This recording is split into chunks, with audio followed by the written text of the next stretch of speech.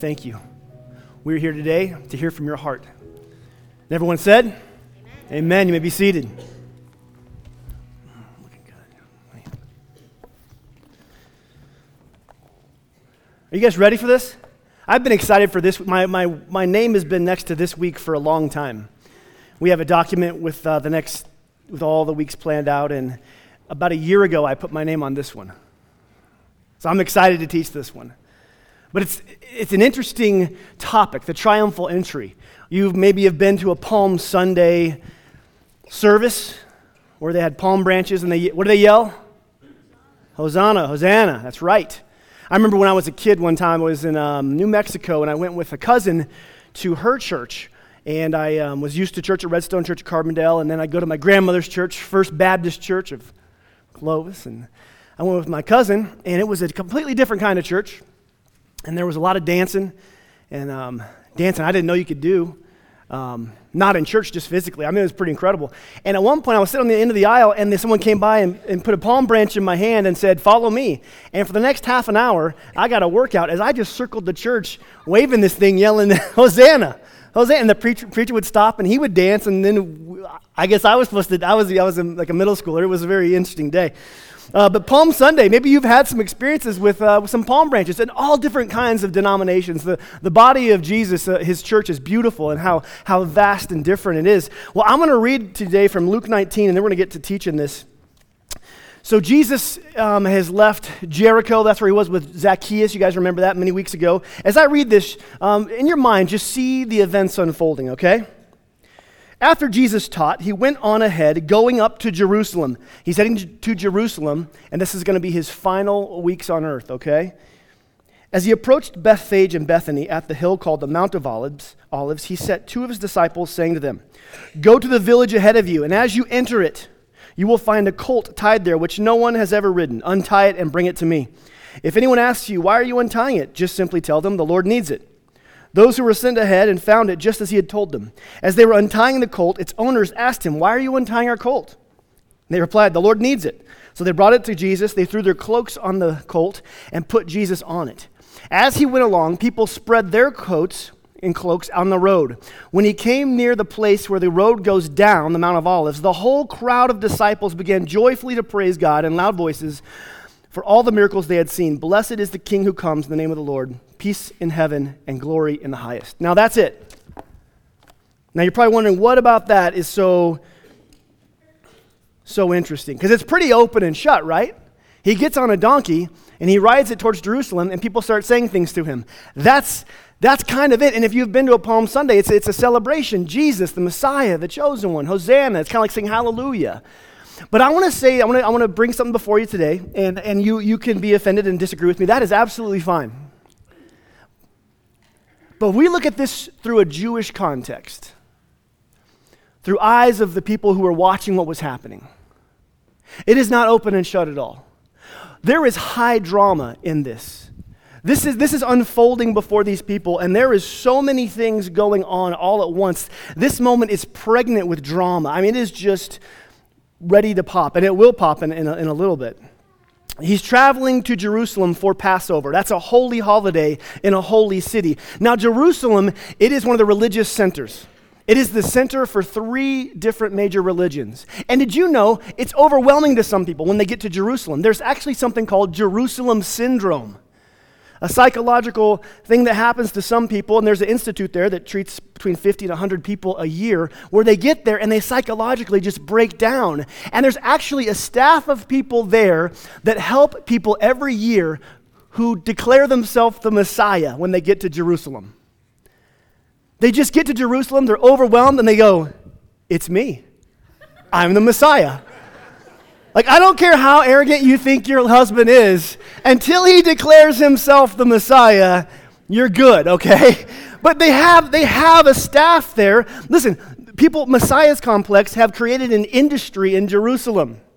They're just waiting for it. And I was reading that the tour guides have different little signs they watch for everything from just having to cleanse everything and cleanse, just little signs that lead to the final declaration of, "I have come." And then they swiftly put you in the institute. So Jerusalem is this powerful city. It's the city King David made the capital, and you cannot read the Bible and escape it.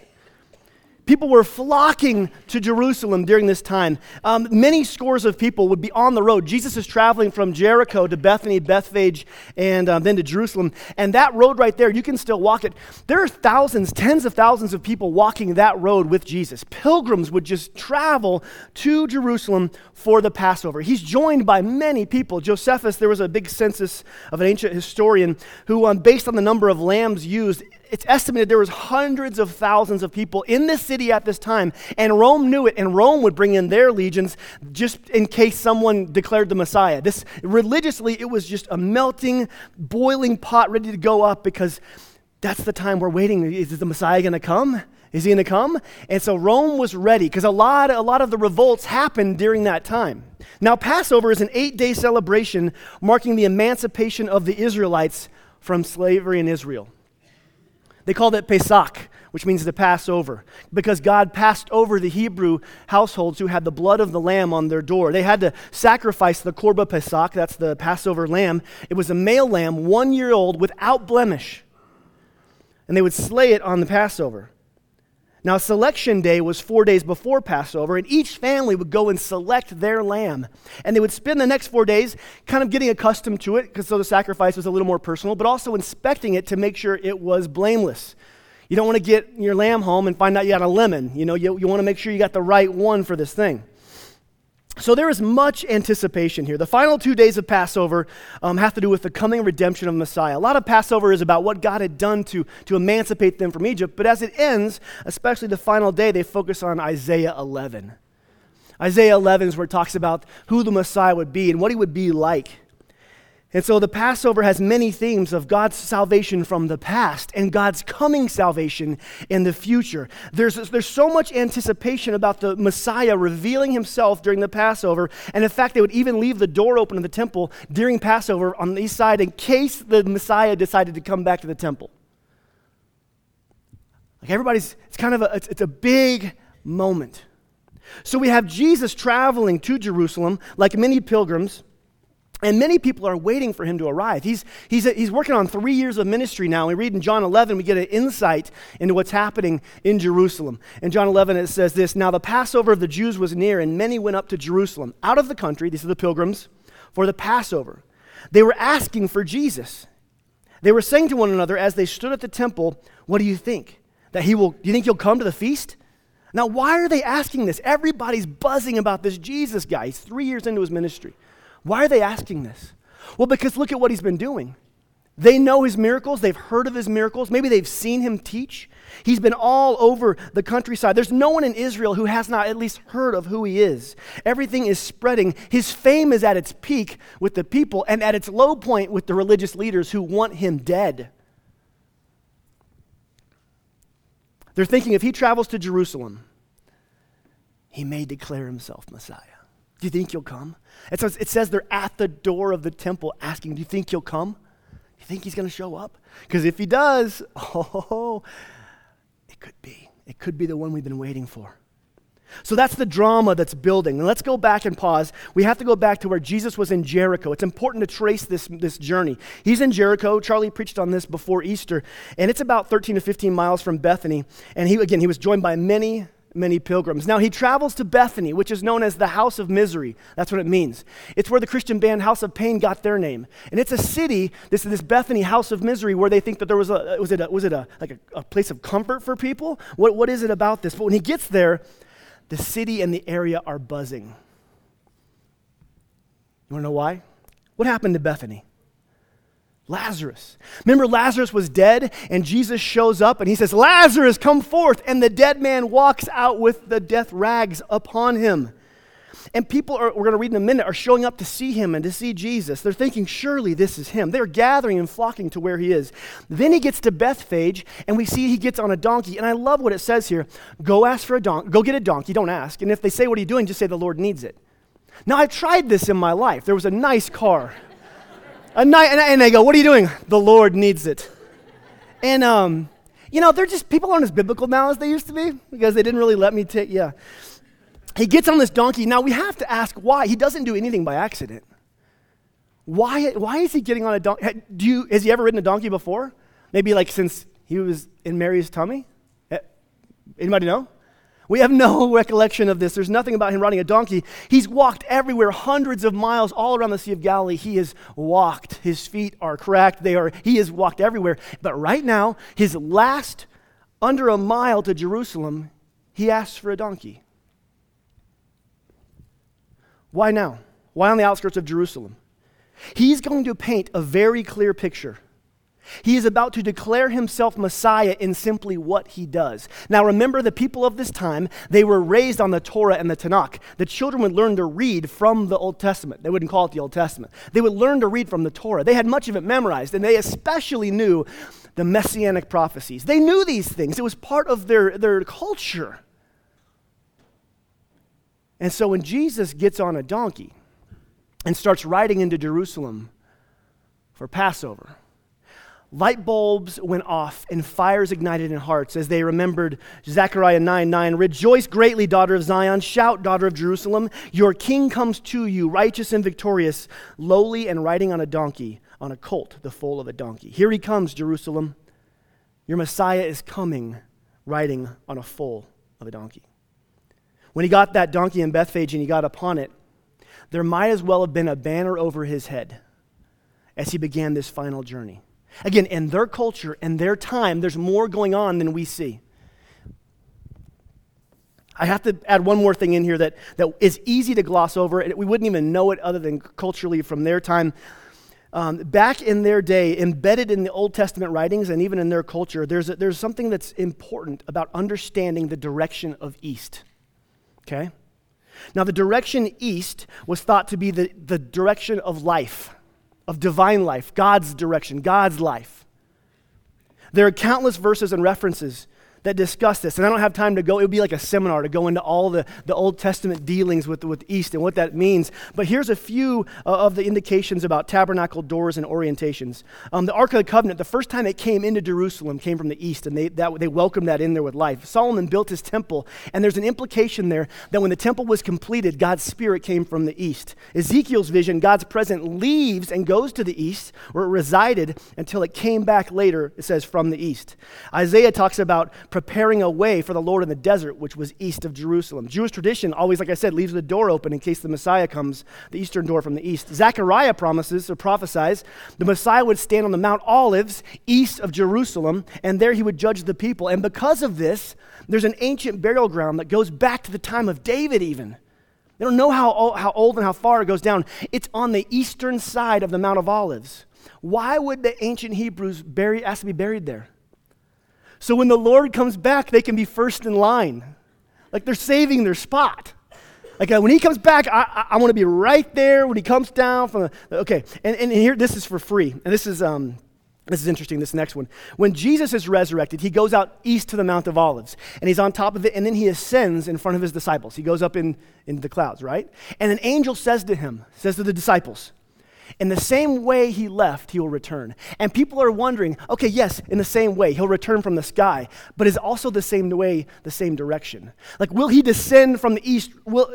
There's all this debate and these talks. People love to talk about this stuff, and as you can tell, I kind of like it. I kind of like to see what's happening here. But the direction east means something. And so when Jesus, listen, when he comes from the east, he's saying even more things, because there's a statement one rabbi said, had Jesus come to Jerusalem on a war horse with 1,000 soldiers from the west, they wouldn't have given him any messianic thought at all. Romans come from the west, pagans come from the west, but he rode a donkey in from the east, and you add that in, he wasn't fulfilling one prophecy, he is coming in the way of the Messiah would come, in many different ways. Again, Jesus often, and we see this all throughout Luke, he declares himself without saying it. So here's Jesus, from Jericho to Bethany to Bethphage, coming down the mountain of Olives towards Jerusalem on a donkey. And at this point, the people break forth in spontaneous and impassioned celebration. And it never really made sense before I look at all this. Why did they just decide then? What is it about then? He's on a donkey and now he gets the song? Now we chant about him? What was it about that moment that got this spontaneous reaction? Why are they so eager to declare him Messiah? Do you see from their cultural point of view what they're seeing? They're watching prophecy unfold before them. In their cultural minds, they're seeing things happen like, of course.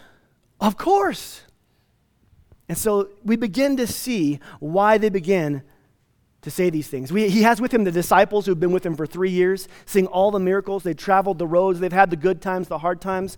Then there's those on the larger crowd that were orbiting around him. Maybe they didn't see him do everything, but they were with him for a little while. And then there's those pilgrims who had just heard about him. And the frenzy starts, and the crowd begins to chant these things, and he's leaving Bethphage toward Jerusalem with all these people, all these multiples of crowds, and all the Gospels tell us about who all was there. In fact, John 12 tells us this, a large crowd of Jews that learned that Jesus was there, they came out, not for Jesus' sake only, but that they may see Lazarus, whom he had raised from the dead.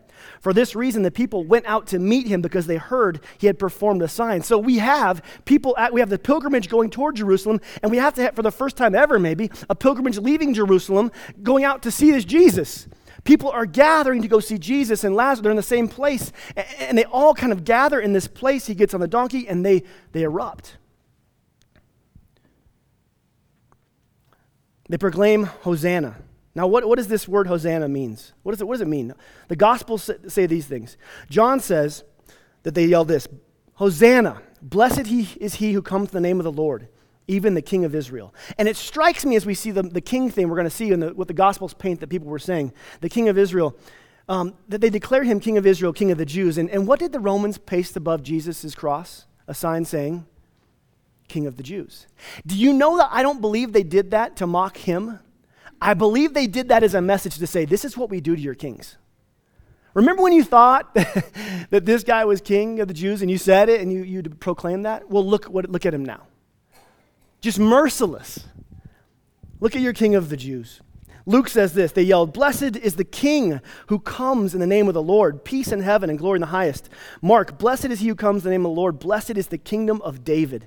Matthew, Hosanna to the Son of David. There's a lot of King and David references here. And you put those together and you see that they're looking for the Messiah, the King who is coming, in the lineage of David and the way of David, one of military might who would gather the nation together and make them great again. He's headed to the capital.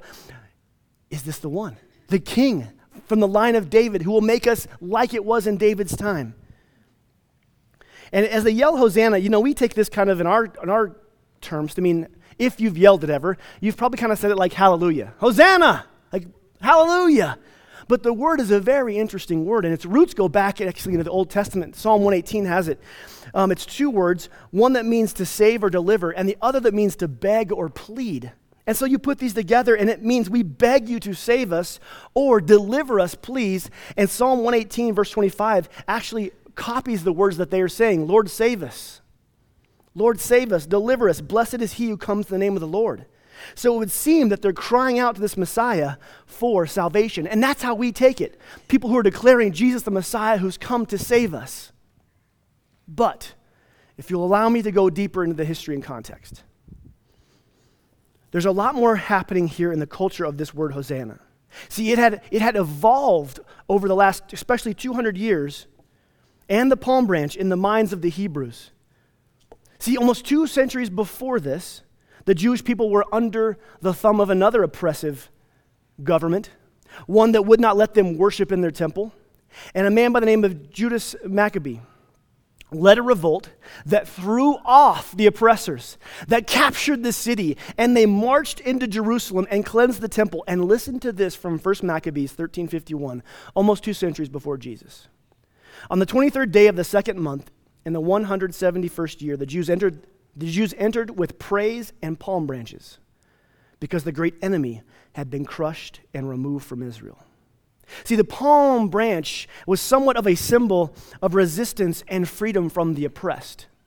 There was that in their cultural context, that when I wave this, I'm not just saying, praise you, the Messiah, save me. Not like we went on Palm Sunday. You are Jesus, you're our Messiah. It's save us from our oppressors. It's a politicized palm branch. They're saying something by waving it. So they're not saying, Messiah, Messiah, save me, die for my sins. None of that. They don't know any of that. They're saying, Messiah, the King has come. Save us from the oppressors.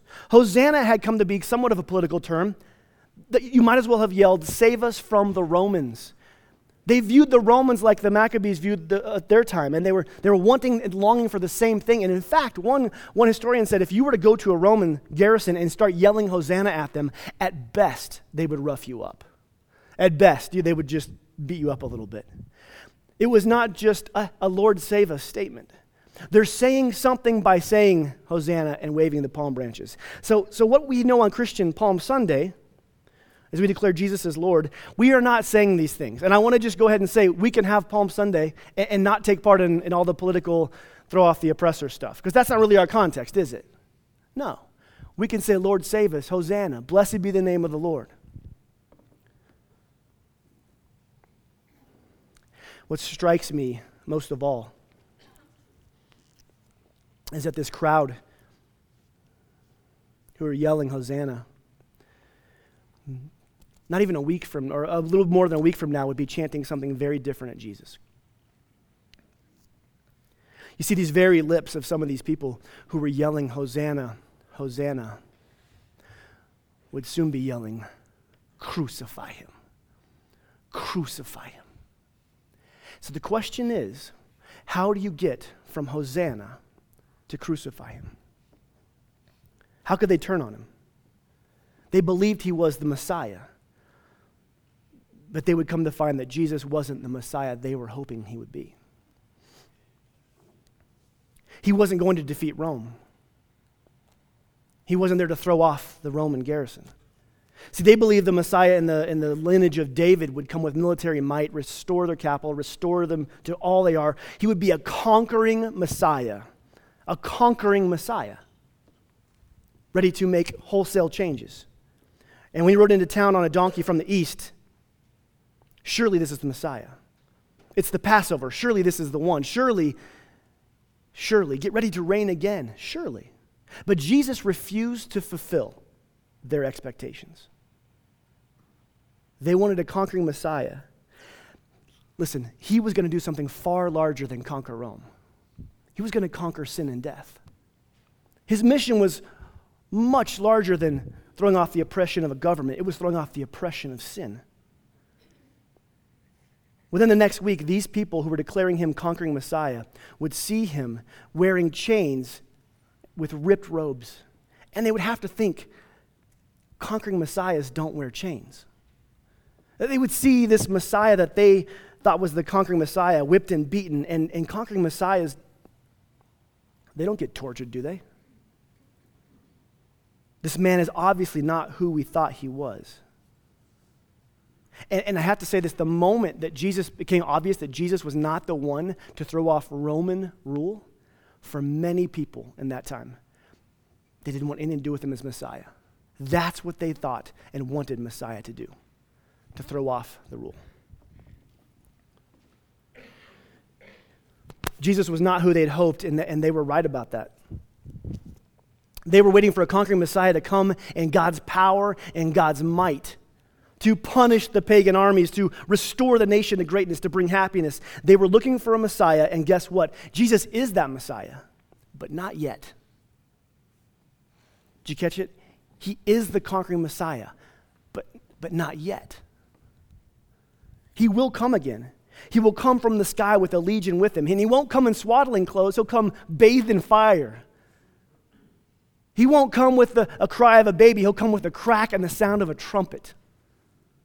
He is coming back as conquering Messiah, not as a baby, but as a divine king. But before he comes as a conquering Messiah, he came as a saving, suffering Messiah. Or as Isaiah would put it, he came as the suffering servant. Someday he will rend the sky, but at Passover, it's Jesus who will be torn. He'll lay down his life, lay down his crowns to die for the sins of those people. They wanted a conquering Messiah, but he didn't cooperate because his mission was to come as a saving Messiah. So when they yelled and chanted, Hosanna, save us, they had it right. He had come to save them, but he had not come in the way that they had wanted him to save them. So how does this apply to us? That's the question. How does this even apply to us? You know, I fear that many of us still come to Jesus as a conquering Messiah. we still long for him to be that conquering Messiah. Now, here in the West, we don't want him to be a military force. We're not really needing a military force to save our land, but we are looking for a Messiah to save our hide.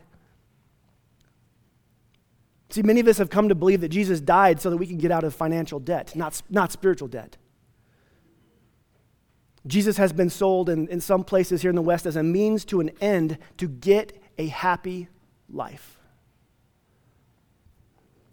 Some preach that if you believe in Jesus, that you won't get sick, you won't suffer, you won't grieve. And there are scores of churches built on the premise that by simply believing in Jesus, you will have prosperity.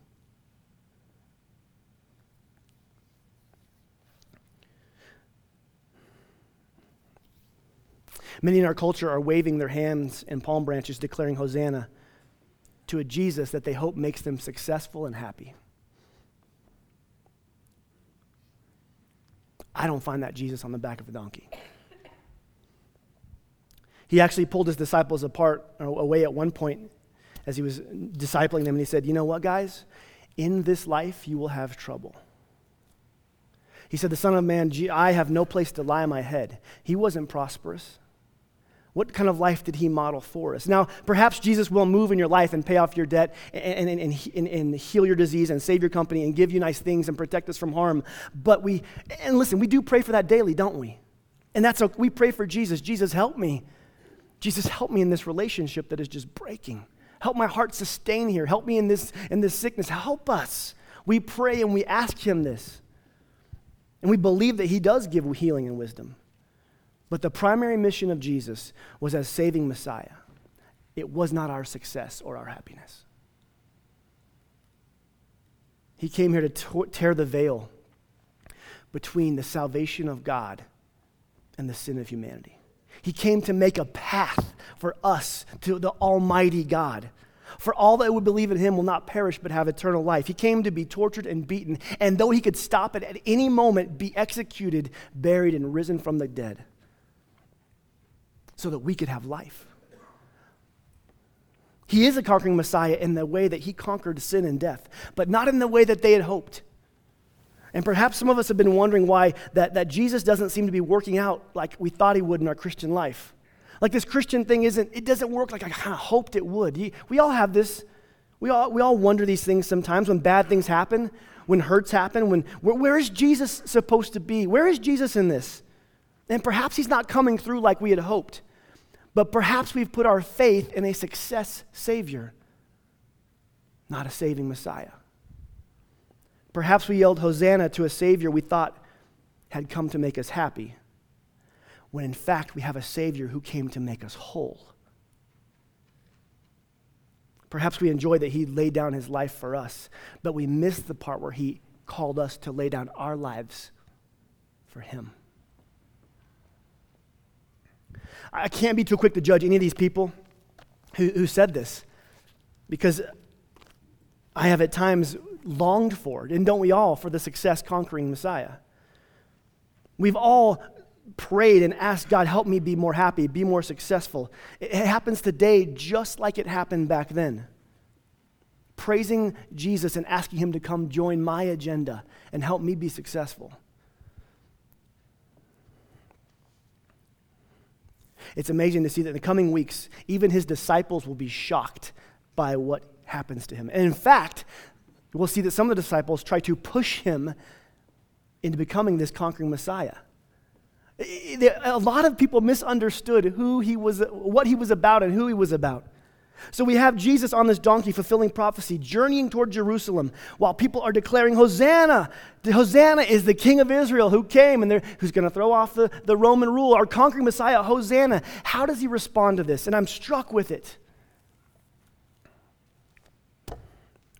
See, as the procession goes down the outskirts of Bethphage and goes down the side of the Mount of Olives, he gets a glimpse, he comes to a place where he can overlook Jerusalem.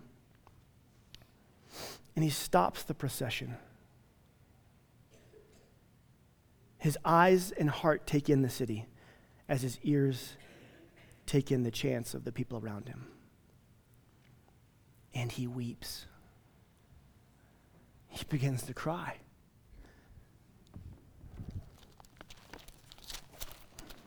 As he approached Jerusalem, he saw the city, he wept over it and said, if you'd only know that this day would bring you peace. But it's hidden from you. The days will come when your enemies will build an embankment against you, encircle you, and hem you in on every side. They will dash you to the ground, you and your children with your walls, because you did not recognize the time of God's coming. He weeps. If you had only known that this day brought you peace, but you did not recognize it. The Greek word here for Jesus is crying is not quiet tears. It's open weeping. It's the word used oftentimes in Luke when there is a mourning procession, a burial procession, when it's loud and he's breaking down. He's sobbing. I wonder what those people thought as they watched him, their conquering Messiah, weeping over Jerusalem. Jesus, with timeless insight from the Spirit, heard the cries of those anointing him, but saw what would happen and become of them due to their unbelief. And it broke him. It broke him. Jerusalem, his people, and they missed it. They missed him. It crushed him. Jesus weeps because the people who would want him become one thing, but he had been called to be another. He was the Messiah that they needed, but he was not the Messiah that they wanted.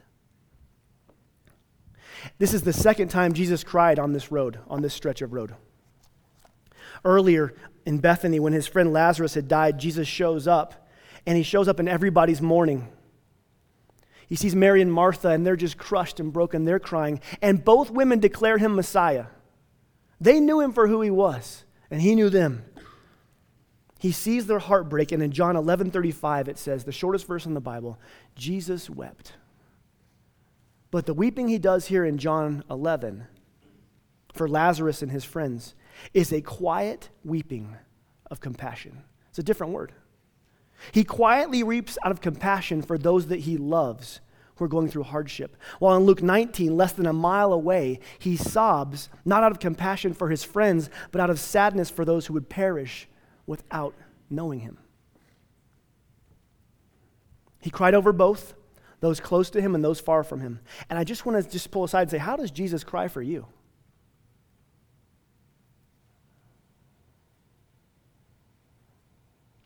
Is it that? There's quiet tears of compassion as he sits there in the doctor's office with you. Someone who knows him and loves him. Is it the quiet tears of compassion as he sits with you as relationships are crumbling, life is falling, whatever it may be in your life? Or for others, does he weep tears of sadness for those who did not know him, who missed it? He cries for his friends and he cries for those far. You see, the triumphal entry does this. It confronts us with a question. Who do you believe Jesus is? Which Messiah are you putting your faith in? The conquering success Messiah who is supposed to help us with our debts and our riches and keep us from trouble and make our doctor's appointments nice and have the government align with my ideals and keep bad things from happening and just kind of make my life happy? Is that the kind of Messiah that I need to, I'm confronted with? When times are good, they're great, we raise our hands, but when times are bad, what the disciple of a conquering Messiah says, how could you let this happen? And we've all said this at some point, like this wasn't supposed to happen. Sometimes when Christianity doesn't work, it's because we're believing in a Messiah who has not yet come. The conquering Messiah will return. The King Jesus, he will return. But his first coming was of a humble servant who healed and spoke and preached and lived purely. And that's that saving Messiah who did all these things. He was captured and tortured and all of this. And the heart cry of someone who wants the saving Messiah says, I need you. My soul and my spirit need you. Today, I want you to just take a quick look at your faith and stop and say, who is my faith in? The triumphal entry asks us, do we believe that he's this conquering Messiah, in which case he will not live up to those expectations in your heart? Or was he the saving Messiah who came to give you life and bring you to life, forgive your past, peace and power in your present, and hope in your future? Which Messiah would you say that you are yelling Hosanna to? And one more piece of evidence that is easy to miss. I said earlier, Jesus often declares who he was, not by what he said, but by what he does. There are a few coincidences with Jesus. So when Jesus came down the Mount of Olives and he started weeping over Jerusalem, and then he entered Jerusalem, do you know what day it was? What day did Jesus enter Jerusalem? It was 4 days from Passover. It was Lamb Selection Day. Jesus rode into town declaring, "Here I am, pick me, I am the lamb." All those families out there picking out their lamb for their blemishes, and he is the blameless lamb arriving on Lamb Selection Day. Here I am, pick me. The saving Messiah. And just like those lambs, he too would be sacrificed on Passover. He rode the donkey down the Mount of Olives, staring at his death, knowing what was coming out of love. And as we go forward in Luke, we're going to see the coming weeks, what happens, and the different things that happen. And it's going to build and culminate. And my prayer is that we begin to see this journey that Jesus was on as an act of love. But today, let's pause and let the triumphal entry ask us a question. Who do you expect Jesus to be in your life? Have you been hoping that he is the successful Messiah to help you be happy and things go well? Or have you come to him as the saving Messiah, knowing that you need him for life? Jesus, we thank you that although you could have brought legions of angels with you and conquered everything, you walked that road and you allowed yourself to be crucified. You allowed it. You chose it. We thank you that you are coming back someday to make these things right. But Jesus, I pray that right here in this place, and those listening, Lord, I ask that your Spirit would move in an invitation that says, follow me. Follow me. I am the Messiah that you need for the forgiveness of your sins, for the peace and power in your present, and for the hope of your future. Amen. And thanks be to Jesus. He gives us joy. He gives us the fruit of the Spirit. He empowers us. He moves in us and calls us to worship him. And today as you come and you take communion, I want to ask you to take it, and as you look at the symbol of the body and the blood of Jesus, remember that he chose this for you, for freedom's sake, for love's sake. He conquered sin and death and invites you to follow him. If you're here for prayer today, or you would like some prayer about these topics or anything in your life, we will have some people up front and even some people in the back. But feel free to respond to Jesus as you feel called.